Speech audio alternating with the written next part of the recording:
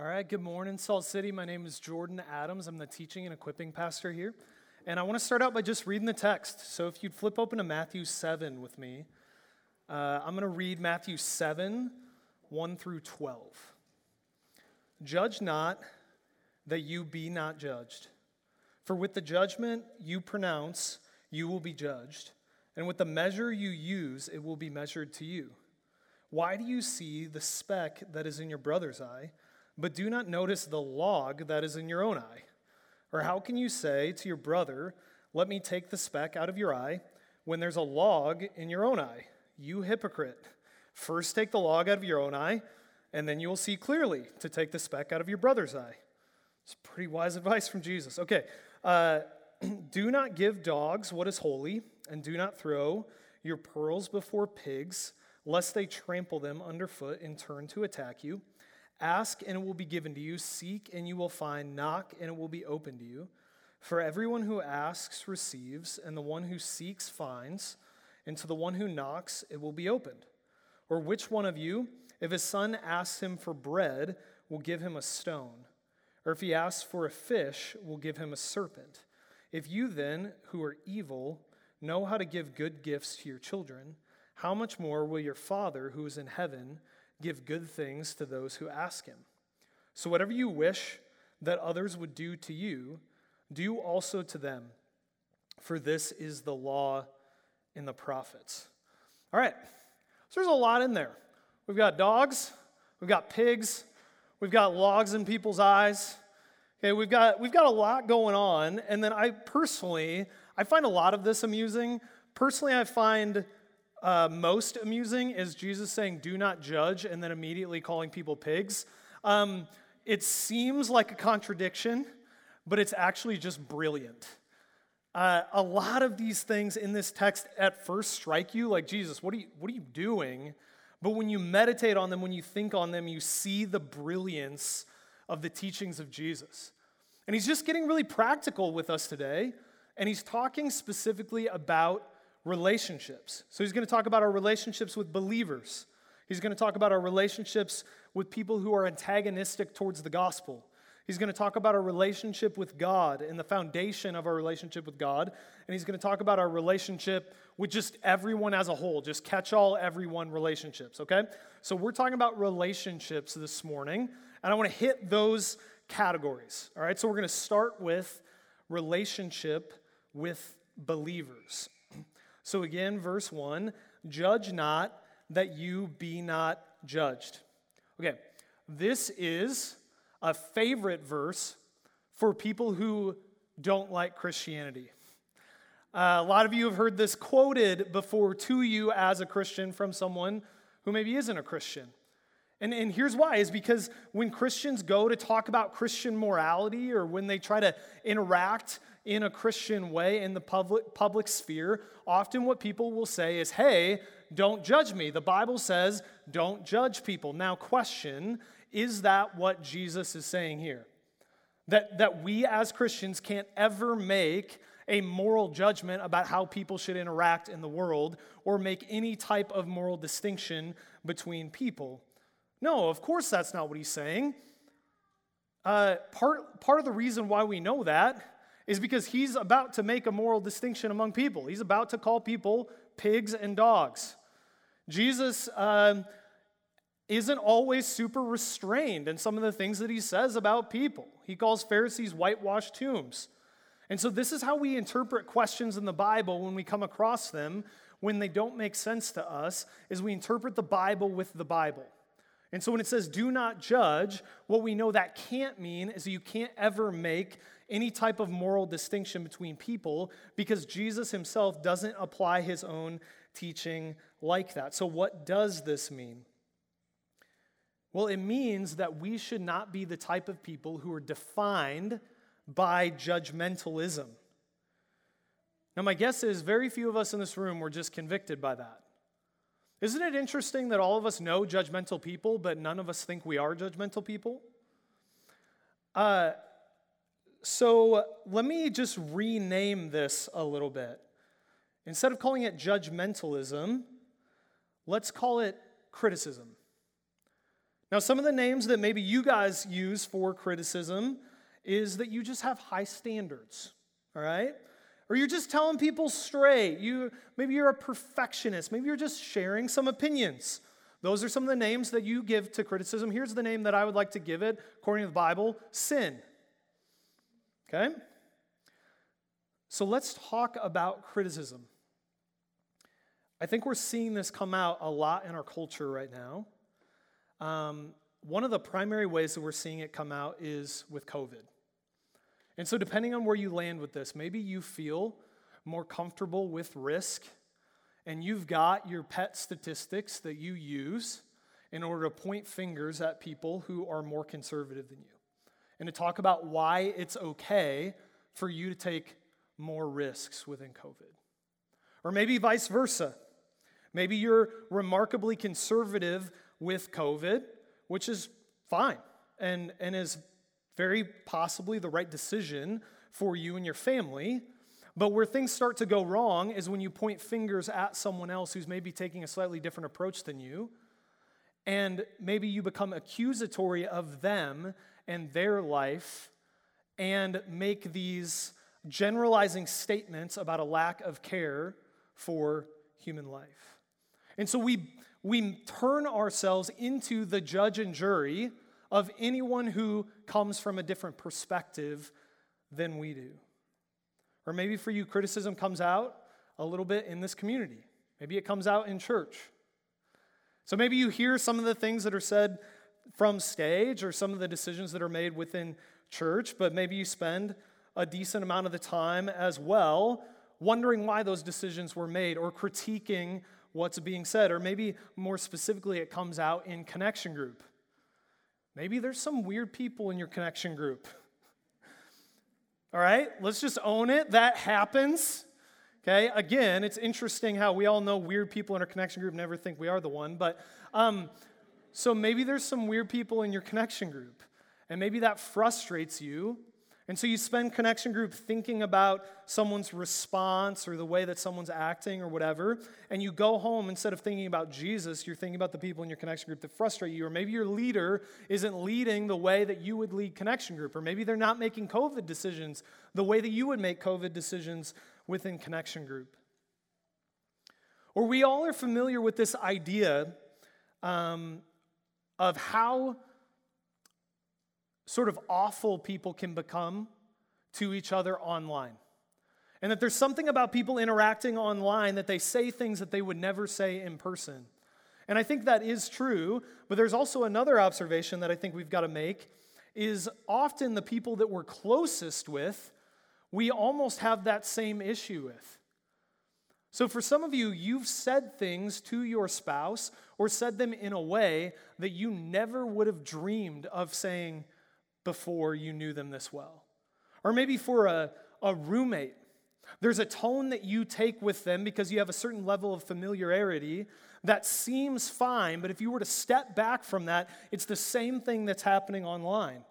Now, why have you become so comfortable with criticizing someone who's so close to you in your life?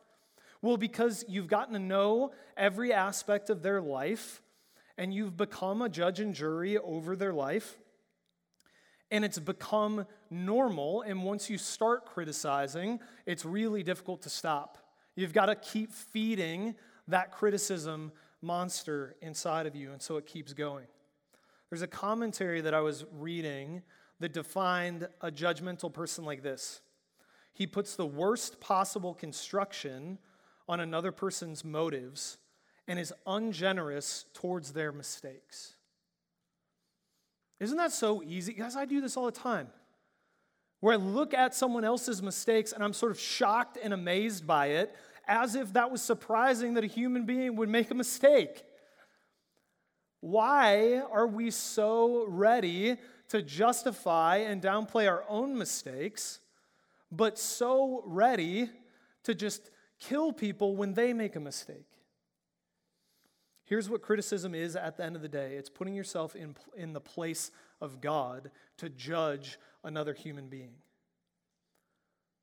You're elevating yourself above that person, and you're declaring what's true about them. But the problem is, what Jesus says about that is that it's hypocrisy. Because all of us are human beings. None of us have the ability to appropriately judge another human being fully. None of us have enough knowledge to be able to fully come to a conclusion about why someone is making the decisions that they're making, yet we assume that we have enough of that knowledge, and so we play God, but it's actually hypocrisy because we're all doing the same thing. Now, what this doesn't mean is that there's never anything to criticize in someone else, but there's often this disproportionate criticism because we're blinded by our own hypocrisy, is what Jesus says. Here's why: because we've got a 2x4 sticking out of our eye, right? Verse 4, or how can you say to your brother, let me take the speck out of your eye? Okay, notice there is a speck in the brother's eye. It's not that people never make mistakes, and it's not that we as Christians never should help them by taking the speck out of their eye, but we've got to do something else first. When there's a log in your own eye, you hypocrite, first take the log out of your own eye, and then you will see clearly to take the speck out of your brother's eye. So next time you get frustrated with someone thinking about their speck, all right, we get it, it's there, maybe just think about your log first. All right, relationship with believers. Now, relationship with people who are antagonistic towards the gospel. All right, so while we're not supposed to be judgmental, we're also not supposed to be undiscerning and completely naive as Christians. That's what verse 6 is talking about. It says, do not give dogs what is holy, and do not throw your pearls before pigs, lest they trample them underfoot and turn to attack you.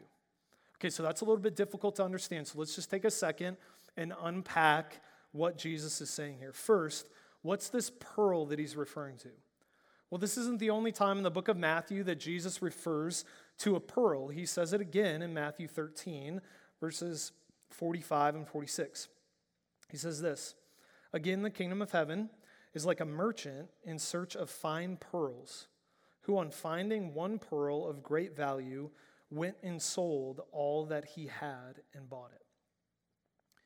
So this pearl of value is the kingdom of God. And this illustration that Jesus is talking about is what it's like to discover the kingdom of God. That when you see the kingdom for what it really is, you see its infinite worth and significance, where it's natural for you to go and sell everything that you have, to give up everything in your life so that you can gain that kingdom, and it doesn't feel like you're giving up anything because you're gaining so much in the kingdom of Jesus, because it's that unbelievably beautiful and valuable. That's what the kingdom of God is like. So back to Matthew 7, when Jesus is talking about the pearl, he's talking about the kingdom of God.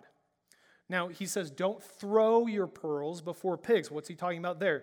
Well, I think he's talking about feeding pigs, essentially. And so the way that a farmer would feed pigs is he would take some grain or some feed and he would throw it out to the pigs.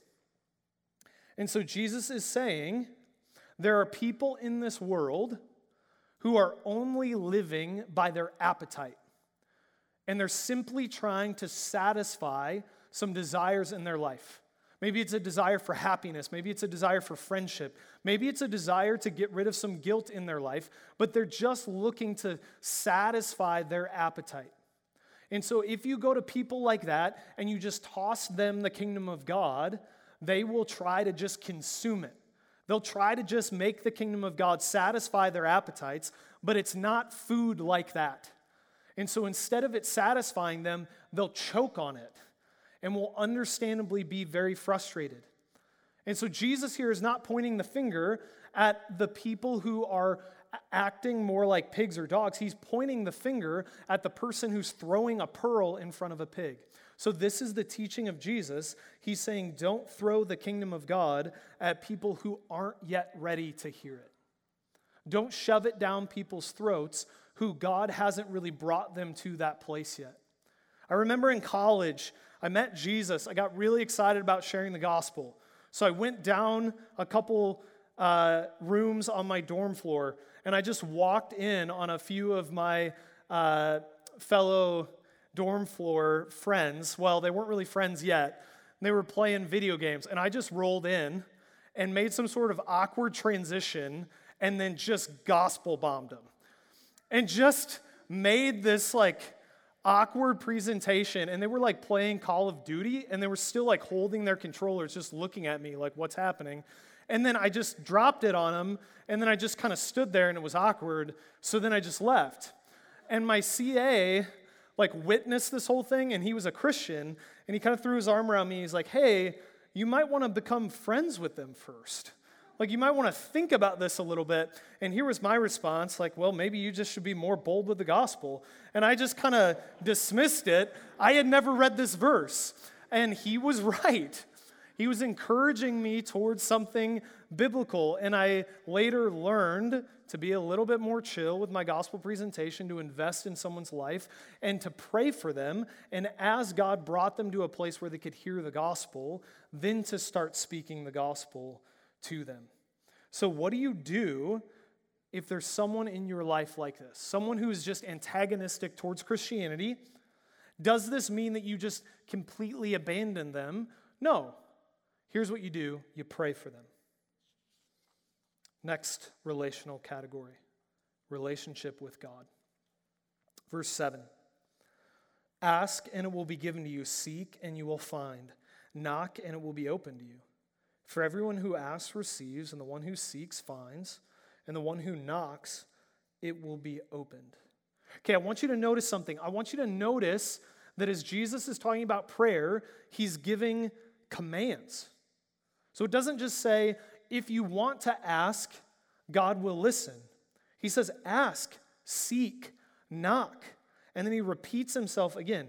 God's giving commands because he's so invested in giving you good things that he commands you to ask him for them. Guys, God loves it when you pray. He loves it. Like when you bow your head to go before the king, heaven starts to lean in. God's elbowing the angels like, hey, watch this.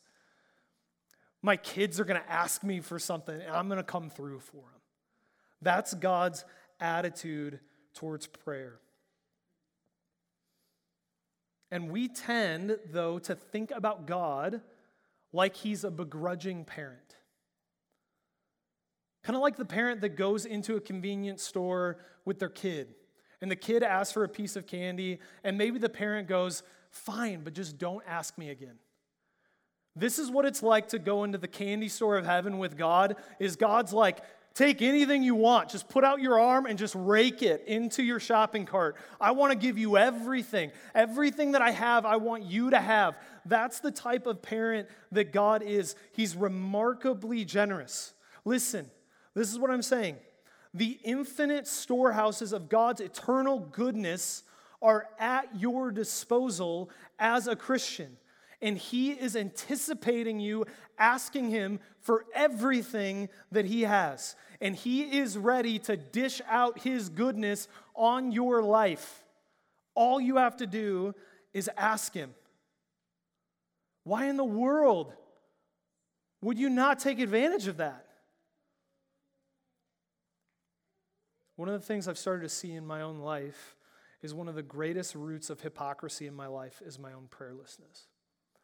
Because I claim to believe that God is good and that he's powerful and that he loves answering prayers, and yet there's still deep prayerlessness in my own life. And there's an incredible contradiction there.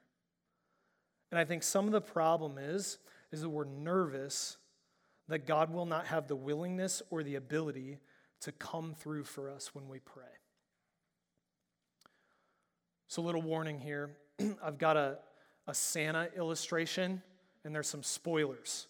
So if you're watching with kids, do what you wish there. Or if you're an adult that hasn't dealt with the Santa thing yet, just do what you got to do. Okay. So growing up, we had this ornament on our Christmas tree as a family. There was like an answering machine. You guys remember answering machines? So it was an answering machine. But it was Santa's answering machine. And so what you would do is you would walk up to the tree and you would push this button and Santa would talk, and I still remember it. It was like, ho, ho, ho, I'm out checking on my sleigh right now, but be sure to leave your Christmas wishes. Wait for the jingle bells. And then there was jingle bells. Yeah, I didn't know I had that. It's still in there. And so you would leave this message for Santa about what you wanted for Christmas. And so it was this really clever way for parents to hear what their kids want for Christmas, all right? And so I loved this thing, and so I would always leave a message of what I wanted for Christmas. But there was this one year where I wanted something bigger, and I started to get really nervous that even if I asked for it, maybe it wasn't going to actually happen. And so I'd walk up to the tree, and I would push the button, and I would stand there and wait, and I would try and get myself psyched up, and then I'm like, I can't do it. I can't ask for this because it might not happen. And I would just leave. And I kept doing that over and over again. And what I didn't know is that my dad was in the other room intently listening because he wanted to get me whatever I wanted for Christmas. And so I was getting frustrated that I wasn't going to get what I wanted for Christmas, and my dad was in the other room frustrated because he really wanted to get me whatever I wanted, but I refused to ask him. That's what we're like with prayer. Is God is on the other line directly waiting to be asked to give you a good thing as a good dad. And we're getting frustrated because we're nervous to really ask him because what if he doesn't come through? And he's lovingly frustrated because he wants so badly to have that relationship with you and for you to have the courage to ask him. And he watches you not ask. We've got to believe in God's goodness and his desire to be a good dad to us. Verse 9. Or which one of you, if his son asks him for bread, will give him a stone? Or if he asks for a fish, will give him a serpent? If you then, who are evil, know how to give good gifts to your children, how much more will your Father, who's in heaven, give good things to those who ask him? All right, notice that if you, even though you're evil, okay, it's just right to the point, but if you, even though you're evil, give good gifts, if human beings know how to give good things to their kids, of course God knows how to give good things to his kids. How much more would God give good things to his kids? Now, some of you might be thinking that you can think of plenty of things that you've asked God for that he hasn't given you. And here's why, is because God's a good dad. No parent gives their kid whatever their kid wants. Why? Because parents love their kids. And so what do parents do with the questions that their kids ask? They filter them and they say yes to the things that are good and no to the things that are bad, and sometimes wait to the things that aren't the right timing. And God is similar to that. We would live in a terrible world if God just gave us whatever we asked. He knows what we need. He knows what's good. And so he encourages us to ask, and then in his genius, he manipulates every circumstance for our good through our prayers. As I was so struck by what Beth said. In some senses, her perspective could be, I've asked God for healing, and he hasn't healed me. But did you catch what her perspective was? I've asked God for healing, and he's healed me. Maybe not exactly the way that she expected, but her confidence was full in Christ. She sees all the ways that God is being good to her through this moment, that he's strengthening her and lifting her up through this challenge in her life. That is the right perspective on prayer. And she keeps praying, not only because it's the right thing to do, but because she believes it actually works. Because in God's sovereignty, somehow, prayer actually does something in the world. And so Beth keeps praying. And she keeps asking for prayer. Man, I want this so bad for our church. One of the primary things that I'm praying for our church is that we would become a church of prayer. Not only in this gathering, but of individual prayer. And that, guys, what would it be like if some of us just got together exclusively to pray? To pray for our church, to pray for unity in our church, to pray for salvation in our church, to pray for our city, to pray for our world. What if you got out a map and started praying for different countries around the world that the gospel of Jesus Christ would come? What would God do with faith like that? What if we became a church like that? I've been reading a book on prayer called The Kneeling Christian. It's by an unknown author, but I just wanted to share a couple quotes with you from it. Today he sits on the throne of his majesty on high, and he holds out to us the scepter of his power. Shall we touch it and tell him our desires? I love this. He bids, take of his treasure. He yearns to grant us according to the riches of his glory. He wants you to take from his treasure. Listen to this one. Satan laughs at our toiling, mocks at our wisdom, but trembles when we pray. Will we pray as a church? All right, next, our relationship with everyone else. Talked about relationship with believers, relationship with people antagonistic to the gospel, the foundation of our relationship with God, which is prayer. And then lastly, our relationship with everyone else. Verse 12. So whatever you wish that others would do to you, do also to them. For this is the law and the prophets. All right, so you guys have heard this before. It's the golden rule. It's one of the foundational principles of Christianity. And there have been several other iterations of the golden rule throughout history, but they're almost always phrased negatively. So they typically say something like, don't do to other people what you wouldn't want them to do to you, which is still a really good idea, but it essentially boils down to don't hate people, don't hurt people. But what I love about Jesus' statement is that it's positive, which means that we can have this endlessly creative love towards other people. Think about all the ways that you would like to be loved by people, all the ways that you would like to be thanked, all the ways that you would like to be appreciated, all the ways that you would like to be understood and loved. Jesus says, go do all of those things for other people. What a beautiful picture of what Christians should be like, of what the world should be like. And so combining this with what else we've talked about, maybe the takeaway from today is not just don't be critical of other people, but maybe it's also appreciate those people that you have been critical of. Find ways to thank them, find ways to serve them, find ways to love them. Now, this is such an incredible idea, but also do you realize how insanely hard this is? Like, what would it take to live your life like this? You would have to sacrifice everything in your life. You would have to give up all of your rights in order to benefit and serve other people.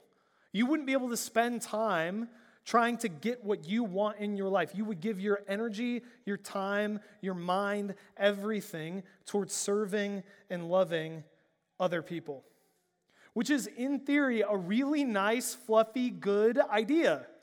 Just incredibly hard. And no human beings are actually like that. Let's call it what it is. Even with people that are most important in our lives, we tend to use them.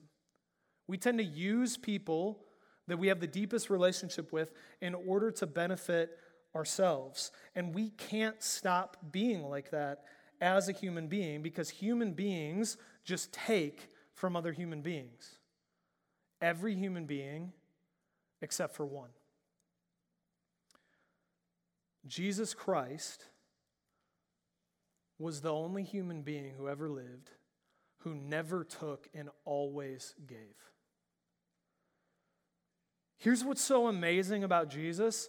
He does not need anything from you, because he is completely full in the goodness of relationship that he has with his Father, and so he just gives. And so what's true of your relationship with him is you have never given Jesus anything that he needed, and he has always given you everything that you've needed. And Jesus has perfectly lived the golden rule towards every human being. Like Jesus has given you everything that you ever could wish that someone would give you. And in fact, he's given you more than that. He's given you things that you never even would have thought to wish that someone would give you. An inheritance in the kingdom of heaven, that you get to share in the divine nature of God. This is what Jesus did, is he said what he loves is he loves his relationship with his Father. And so he said, I'm going to go make a way that human beings could get in on my relationship with my Father. And so he came to earth, became like a human being so that he could relate to us, willingly walked to a cross, and then rose from the dead so that he could hand us new resurrected life so that we could have life with God forever. Now God calls us a friend. God loved his relationship, Jesus loved his relationship with God the Father, and he wanted us to be able to be in on it, and so he treated us the way that he wished that he would have been treated. And he never received that type of love back from us, but he still gave that type of love to us. And here's what's so amazing is that he's alive, which means so much for us. But one of the things that means is that remarkable love is not only a historical fact, it is a historical fact, but it's more than that. He's alive right now. And so every day of your life, Jesus is using his creative goodness and genius in order to bring about good in your life, in order to bring love to you. He's unleashing his genius love on your life every waking moment of your life forever into eternity if you're a Christian. That's Jesus applying the golden rule. And that's Jesus living out everything that we just talked about. Let's look back at what we just talked about. Jesus didn't judge or criticize. He didn't come to judge the world, but to save it. How easy would it have been to criticize and judge the world if you were in his place? But he chose not to do that, but to lay himself down, to humble himself down, to elevate the rest of us. Jesus didn't shove the gospel down our throats when we weren't ready for it, but he started to transform our hearts in order to see the beauty and the goodness of the gospel so that we would be ready to accept it and come to know the Father. Jesus prayed for us. Jesus is still praying for us. He's interceding on our behalf before the Father. And he loves us and he continues to love us the exact way that he has been loved by his Father. Guys, that is the pearl of the kingdom of heaven. That is the most significant and beautiful thing in this world. And I want to just finish by asking you, have you seen how beautiful that is? Have you seen how valuable it is? To the point that you look at your life and say, of course I would give anything for that. Of course I would give up my selfishness. Of course I would give up my judgmentalism and my criticism. Of course I would give up my prayerlessness so that I could have that, the kingdom of heaven, the love of the eternal Son of God. Of course that's worth it. Of course giving up anything else in my entire life to get that is worth it. That's not a loss, that's gain. Have you seen that?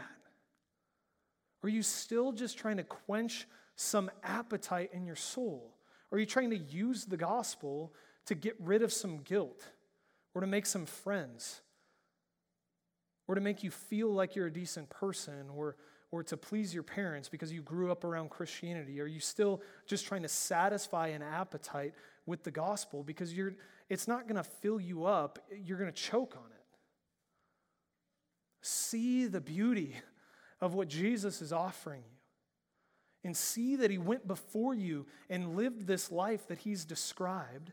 And in his love, he's given you the power to start loving other people the way that he has. Let's pray.